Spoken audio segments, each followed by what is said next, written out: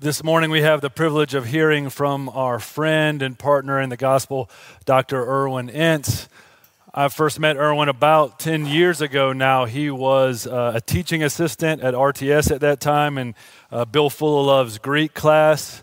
I actually passed that class, which confirms that both he and Bill are miracle workers. And initially, Erwin started off his professional career here in the area as a systems engineer, a project engineer, and then from there felt the call to ministry, and so he went to RTS. In 2006, he helped plant City of Hope Church in Columbia, Maryland. In 2016, Erwin received his doctorate of ministry degree from Covenant Seminary, and he currently serves as the pastor and director for the Grace DC Institute for Cross-Cultural Missions. Since I follow Erwin on social media, I also know that he has crushed some rather impressive CrossFit workouts. Erwin is a leader in our denomination. He's a leader in our presbytery and in our city, and so it's a privilege for me to pray for him as he comes to proclaim the gospel. Pray with me. Father, we thank you for our friend and brother, for the gifts that you have given him, for the ways that you have worked through him to lead your people and to bring glory to your name. And now give him your peace and your power as he preaches your gospel. Give him freedom and courage and help us to see Jesus. In his name we pray. Amen. Well, good morning. It is indeed a privilege, a joy, and honor to be with you this morning, even virtually, to bring God's word. I want to turn your attention to our scripture reading for today. It comes from two places: the Old Testament, the book of the prophet Isaiah in chapter 62, verses 1 through 5, and then the book of Revelation, chapter 21, and verses 1 through 5 as well. Hear God's word, Isaiah 62. For Zion's sake I will not keep silent, and for Jerusalem's sake I will not be quiet, until her righteousness goes forth as brightness and her salvation as a burning torch. The nations shall see your righteousness, and all the kings your glory, and you shall be called by a new name that the mouth of the Lord will give. You shall be a crown of beauty in the hand of the Lord, and a royal diadem in the hand of your God. You shall no more be termed forsaken, and your land shall no more be termed desolate. But you shall be called, my delight is in her, and your land married. For the Lord delights in you, and your land shall be married. For as a young man marries a young woman, so shall your sons marry you. And as the bridegroom rejoices over the bride, so shall your God rejoice over you. Book of Revelation, chapter 21, verses 1 through 5. Then I saw a new heaven and a new earth, for the first heaven and the first earth had passed away, and the sea was no more. And I saw the holy city, New Jerusalem, coming down out of heaven from God, prepared as a bride adorned for her husband. And I heard a loud voice from the throne saying, Behold, the dwelling place of God is with man. He will dwell with them, and they will be his people, and God himself will be with them as their God. He will wipe away every tear from their eyes, and death shall be no more. Neither shall there be mourning, nor crying, nor pain any more, for the former things have passed away. And he who was seated on the throne said, Behold, I am making all things new. Also he said, Write this down, for these words are trustworthy and true. This is the word of the Lord. Thanks be to God. I want to speak to you this morning on this subject, the beauty of Destiny's Children. The beauty of Destiny's Children. And would you bow your head once more in prayer with me? Our Father and our God, we are thankful for this word of yours, which is not dead, but is living and active, sharper than any double-edged sword that pierces to the division of soul and spirit, joints and marrow, and discerns the thoughts and the intentions of the heart. And we all, Lord God, are here, an open book before you, exposed to you, the one to whom we must all give account. And so, Lord, would you be pleased, therefore, because you know our needs, to see us where we are, meet us where we are, and give us what we need: faith, encouragement, hope, correction, joy, whatever it is, Lord, that we would be people who live for the praise, glory, and honor of Jesus Christ. And it is in his name that we pray. Amen, amen, and amen. Well, over the years, my years of a pastoral ministry, I have performed numerous and officiated numerous wedding ceremonies. And as a part of that process, typically my wife and I will take the couple through several months of pre-marriage counseling. And one of the things that we try to emphasize and repeat over and over again with this couple is that we are not simply trying to prepare them for a day, for a wedding day, if you will. We are trying to equip and prepare them for a long life together as husband and wife. It's easy as you prepare for a wedding to become consumed all of the details and trying to make sure that the day goes perfectly. And when you're consumed with all of those details, you can easily miss the whole point, which is your union together and the new home that's built by that union. And I always tell couples that the day is going to be beautiful even if everything does not go perfectly. The day is going to be beautiful because of what is taking place. Many, if not most of us, have been to a wedding in these strange and uncommon days. I was at my first virtual Zoom wedding just yesterday. And through weddings, what happens to me is I often reflect back on my own wedding day. As I hear the vows, I'll be reminded of my own vows and renewed in my commitment to live them out with my wife. And if you've never been married and attend a wedding, you can experience a sense of longing as you anticipate the day when you'll be married. If you were once married and are no longer married because of death or divorce, while you might be happy for the newlywed couple, the wedding can be challenging. It can remind you of your own loss and the accompanying pain or disappointment of that loss. There can be longing even for relief from that disappointment as you rejoice with the new couple. And so whether your experience at weddings are delightful or difficult, whether your marriage experience itself is mostly picturesque or painful, it should amaze us that when God wants to give us a picture of what heaven is like, the imagery that he uses is of a wedding. Do you want to know the destiny of those who come to God through faith in Jesus Christ? Well, you need to picture the best marriage you can imagine and then multiply it by infinity. To infinity and beyond, as Buzz Lightyear might say.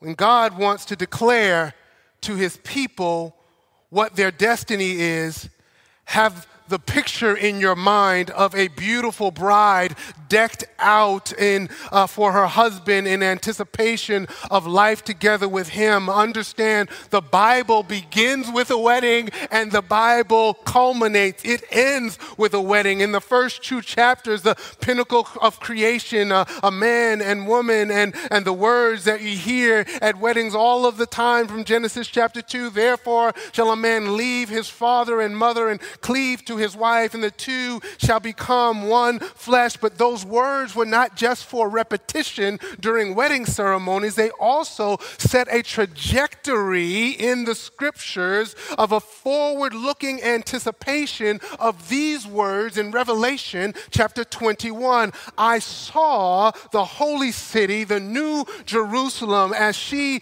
descended out of heaven from God after being prepared and adorned as a bride for her husband. And I heard a great voice out of heaven say, behold, the dwelling place of God is with humanity, and he will live with them, and they will be his people, and God himself will be with them as their God.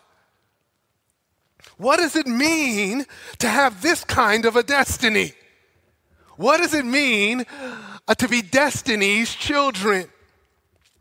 It means a guarantee of beauty, a guarantee of personal beauty, a guarantee of corporate, collective beauty where nothing that is not beautiful will ever exist again. As we look at this world, that might sound like a fantasy, but it is backed by the full faith and credit of God himself.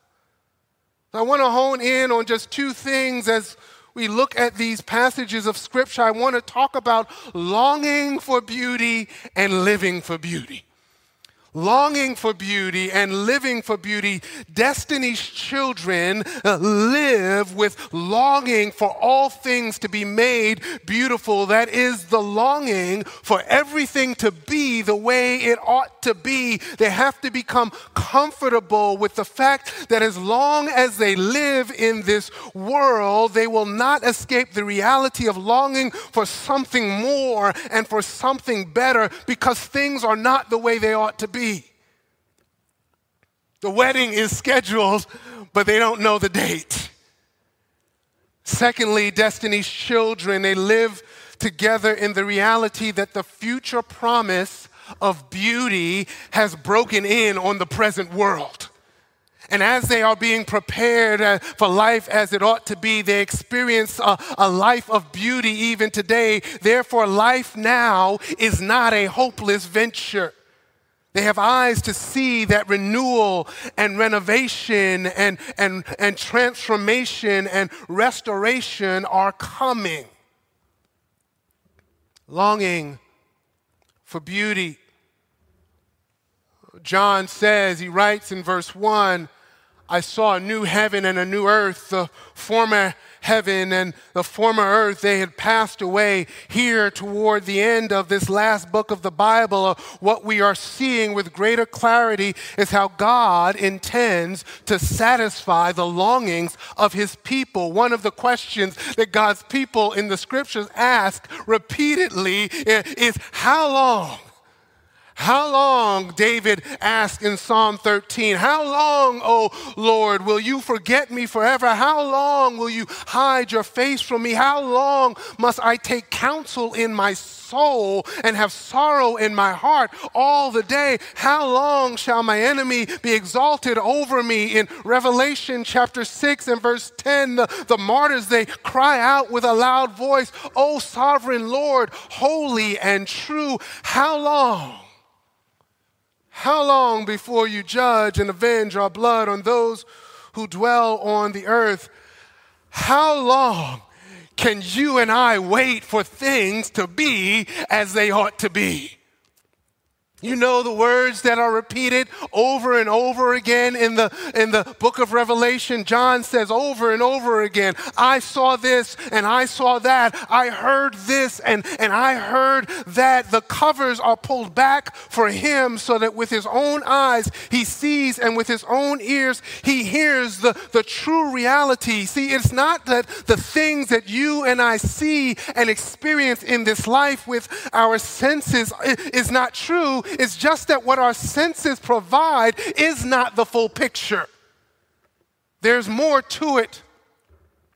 The Lord gives John and the church insight into what's going on behind what you and I are able to just perceive with our senses. The curtains are pulled back and John sees a new heaven and a new earth. The former had passed away. The sea was no more. John is letting us know this is where the world is headed. This is the world's destiny. Not only that, John says, but the holy city, the new Jerusalem. I saw that too. I saw that city as she descended out of heaven from God, as she was prepared and adorned as a bride for her husband. I didn't only see the destiny of the world, he's pointing out, in other words, I saw the beautiful destiny of God's people. And John wasn't the first or the only one to see it or say it. The Lord had declared it to the prophet Isaiah centuries before John was alive. Israel was in exile, longing to be restored to their land. And the Lord gave Isaiah a message in chapter 62 and verses 3-5 where he says, "You shall be a crown of beauty in the hand of the Lord and a royal diadem in the hand of your God. You will no longer be termed forsaken, and your land will no longer be called desolate, but you shall be called, my delight is in her." Why? The Lord says, because I delight in you, and your land shall be married.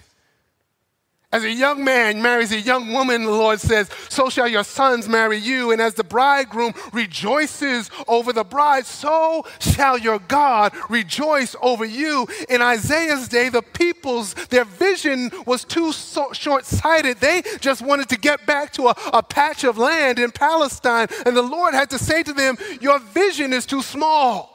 It's too short-sighted. I'm not just concerned with some little piece of land somewhere. I'm concerned with the whole deal. I am remaking and renewing the whole earth. And hundreds of years later, after Jesus Christ, the Lamb of God, who takes away the sins of the world, after he comes to save his people, giving up his life on the cross for their sake, being buried in the tomb and rising on the third day in triumphant victory over death. After all of that, guess what? His people are still waiting. We're still longing. When is our resurrection? How long, oh Lord?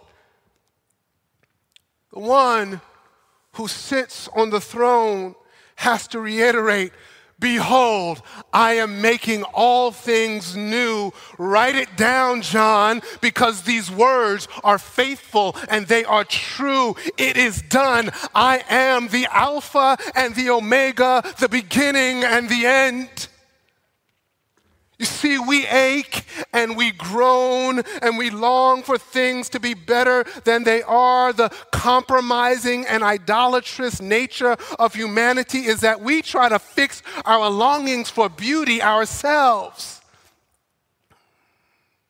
Pastor Rob mentioned that I like to do CrossFit. I try to eat right, do this thing called a Whole30, try to make sure that I'm taking care of my body. And when people ask me why I embrace that kind of suffering, and sacrifice of all the good things like German chocolate cake and the like, I just say, look, I'm just trying to delay the decay.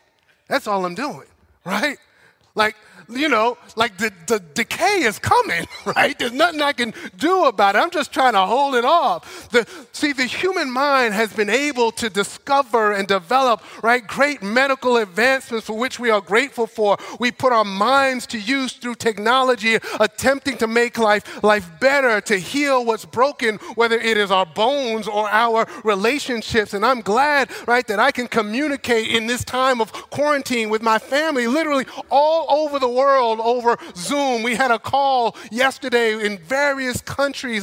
I'm glad the technology enables us to stay together and be together, right? I'm glad that medical research continues to discover remedies and medications that attack the diseases that attack our bodies, right? We're hard at work trying to do that for this COVID-19 virus, right? I'm glad that the creative genius in humanity tries to strive for something better to make beautiful art and beautiful music. But here's the thing, in all of our striving, in all of our longing, we cannot make things so beautiful, so radically new that there will be no more decay.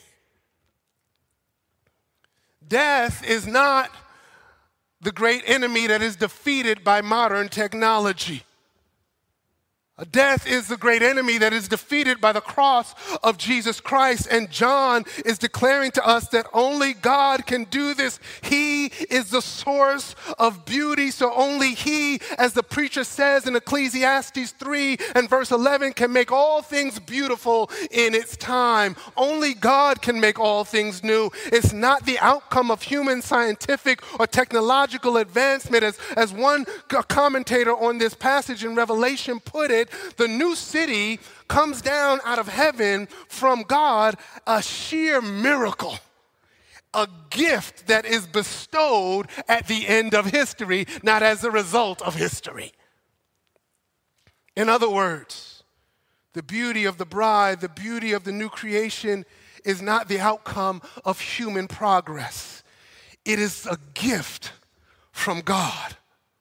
That word in the text, behold, it's not a call first and foremost to do something. It's a call to observe, to look and see. Behold, I am making all things new. Watch and see. It is an invitation to look and to believe and to rejoice. God is committed to the beautiful renovation of His creation. The word for new that is used in the text typically indicates newness in terms of quality. In other words, through the victory of Jesus Christ over death, God is executing His renovation project. And as this longing we have for our beautification and the beautification of this world can weigh us down. It can weigh us down because, try as we might, we cannot successfully cover our eyes at the ugliness. That's the challenge. We are actually called to live for this beauty that's coming, that we long for. This beauty that we're longing for is not the airbrush sheen of the fashion magazine that covers all over the imperfections of the model that's on the cover of the magazine.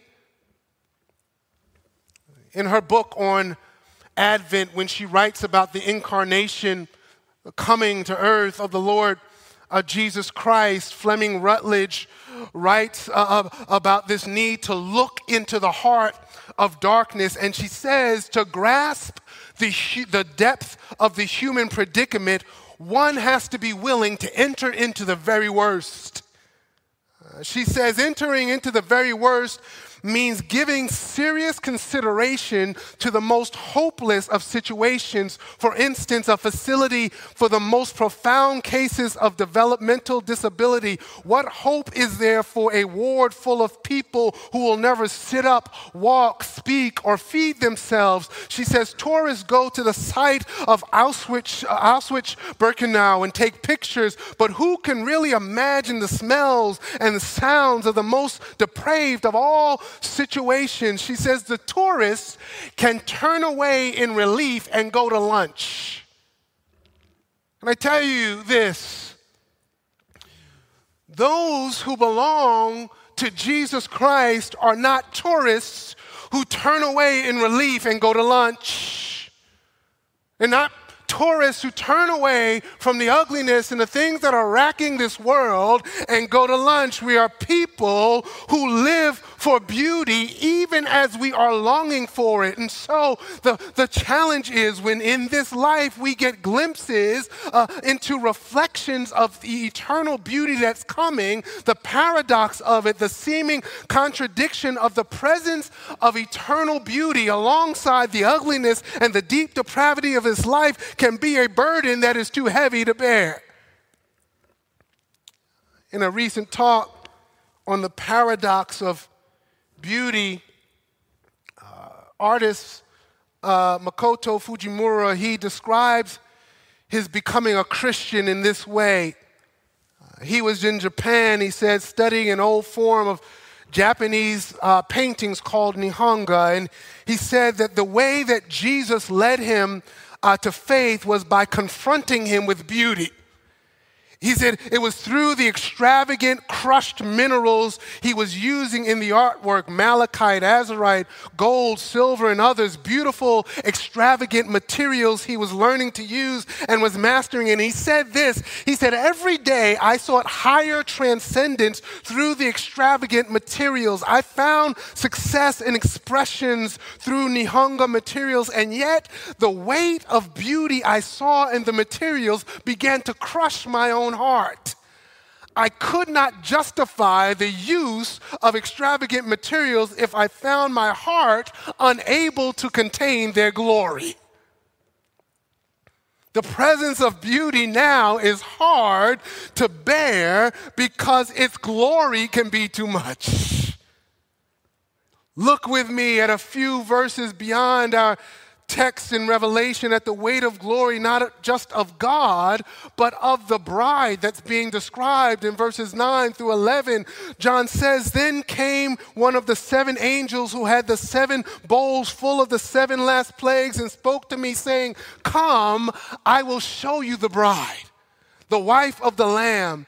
And John says, he carried me away in the spirit to a great high mountain and showed me the holy city, Jerusalem, coming down out of heaven from God, having the glory of God. Its radiance like a most rare jewel, like jasper, clear as crystal. If you keep reading, John is beside himself to give us a picture of how beautiful and how glorious the bride is. The walls of the city are built of jasper. The city itself is pure gold, like clear glass. The foundations of the city are adorned with every kind of jewel, jasper and sapphire, agate, emeralds, onyx, and on and on. It is a description of the eternal weight of glory. Listen, the point of John seeing for us and describing for us this eternal beauty isn't simply to make us long for the beautiful, glorious, sweet by and by that's coming. It is for us to feel the weight of beauty that Fujimura described and not be crushed by it as we refuse to turn our eyes away from the very worst of the human predicament. See, destiny's children hold on. John gives us his view not just to make us long for what's coming, but to make us equipped to live for beauty in the nasty now and now. The churches to whom John was writing, they were in a fight, right? They were suffering persecution. They were facing poverty. They were facing political oppression. They were facing the temptation to compromise their faith so that life would be better and easier. Do you think civil unrest is something that's new? Injustice and oppression experienced by image bearers of God is something that's new. The people to whom John was writing were experiencing this kind of injustice. And they were facing the temptation to compromise their faith so that their life would be better and easier. And they needed to know that God's promise that their destiny was to be with him as he remade everything was more certain than what their eyes were seeing and their ears were hearing and their bodies were experiencing. It's the same thing that you and I need to know. The people who have this destiny can live for beauty even as we long for it. Do you understand that because of who God is, he can say in verse 6, it is done. It's done. The Greek text literally says they are done, not a singular, it is done. Everything I said was going to take place, everything I promised, they are already done. I'm the Alpha and the Omega. I am the God of the beginning of history and the end of history and everything in between. Let me close this by sharing just two things that I think help us to live for this kind of beauty right now. First, in Jesus Christ, God has smiled on you. Do you belong to Jesus? Do you belong to Jesus? Well, God delights over you. One facet of beauty is that it delights. You are beautiful. In Christ, we are beautiful. God is looking upon us and smiling. I know we still have problems. I know we still fight temptation, but God is still smiling. Esther Lightcap Meek, in her book, Loving to Know, a covenant epistemology, she writes this about personal beauty. She says, a sense of personal beauty comes, I believe, only in the generous, self-giving gaze, the noticing regard of another person. And then she says, a sense of personal beauty is nevertheless accessible to all in the life-giving, noticing regard of Jesus Christ. When human noticing regard fails to occur, any person may nevertheless experience it in the gaze of the Lord, in the personal redemption and celebration of the Eucharist. She says of Jesus, his alone is the face that will not go away. And his alone is our highest joy. Second thing is this. Listen, nothing is wasted. Here's what I mean.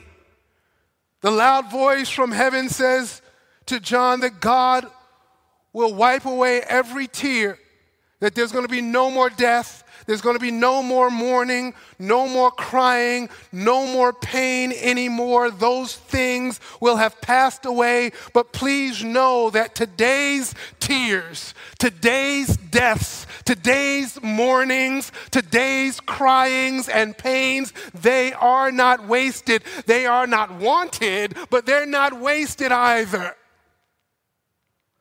The outcries that we see in our cities over injustice and pain that people are experiencing, those are not wasted cries in God's economy. Notice with me, please, that what John sees in verse 2 is the holy city descending out of heaven from God after it was prepared and adorned as a bride for her husband. These are passive verbs in the text. What that means is that the emphasis is on God, who is doing the preparing and the adorning of the bride. He's the one, in other words, who's selecting the wedding dress. He's the one who's the makeup artist and the hairstylist. He even drove the limo because it says that she came down out of heaven from God. How does he prepare her for the wedding day? It is through the tears. It is through the mourning, through the crying, through the pain. He equipped her to endure by faith as a part of her beautification. Listen, this is what enables us to keep our eyes open and live for beauty right now, following Jesus' lead. We live for beauty just the way our Savior did. The reality that the triune God, Father, Son, and Holy Spirit, who exists in eternal beauty and glory, refused to turn his eyes away from the darkness of our world. So the Son left his beautiful communion with the Father and the Spirit to take on our fragility and our weakness and our vulnerability so that he could restore us to beautiful, intimate communion with God and with one another, and so secure in our own beauty. We see the darkness of our world and we keep longing for, pointing out how this world, even though things are often terrible and tragic, how this world is still charged with the beauty and the grandeur and the glory of God, even as we keep working for beauty. Would you pray with me? Father, thank you that you are the God who exists, who dwells in beautiful, glorious, unapproachable light, and you have made us, your people, beautiful. May you bless us to press forward, bringing the message of your beauty, even as we long for you to fulfill it completely in and through Jesus Christ. Amen.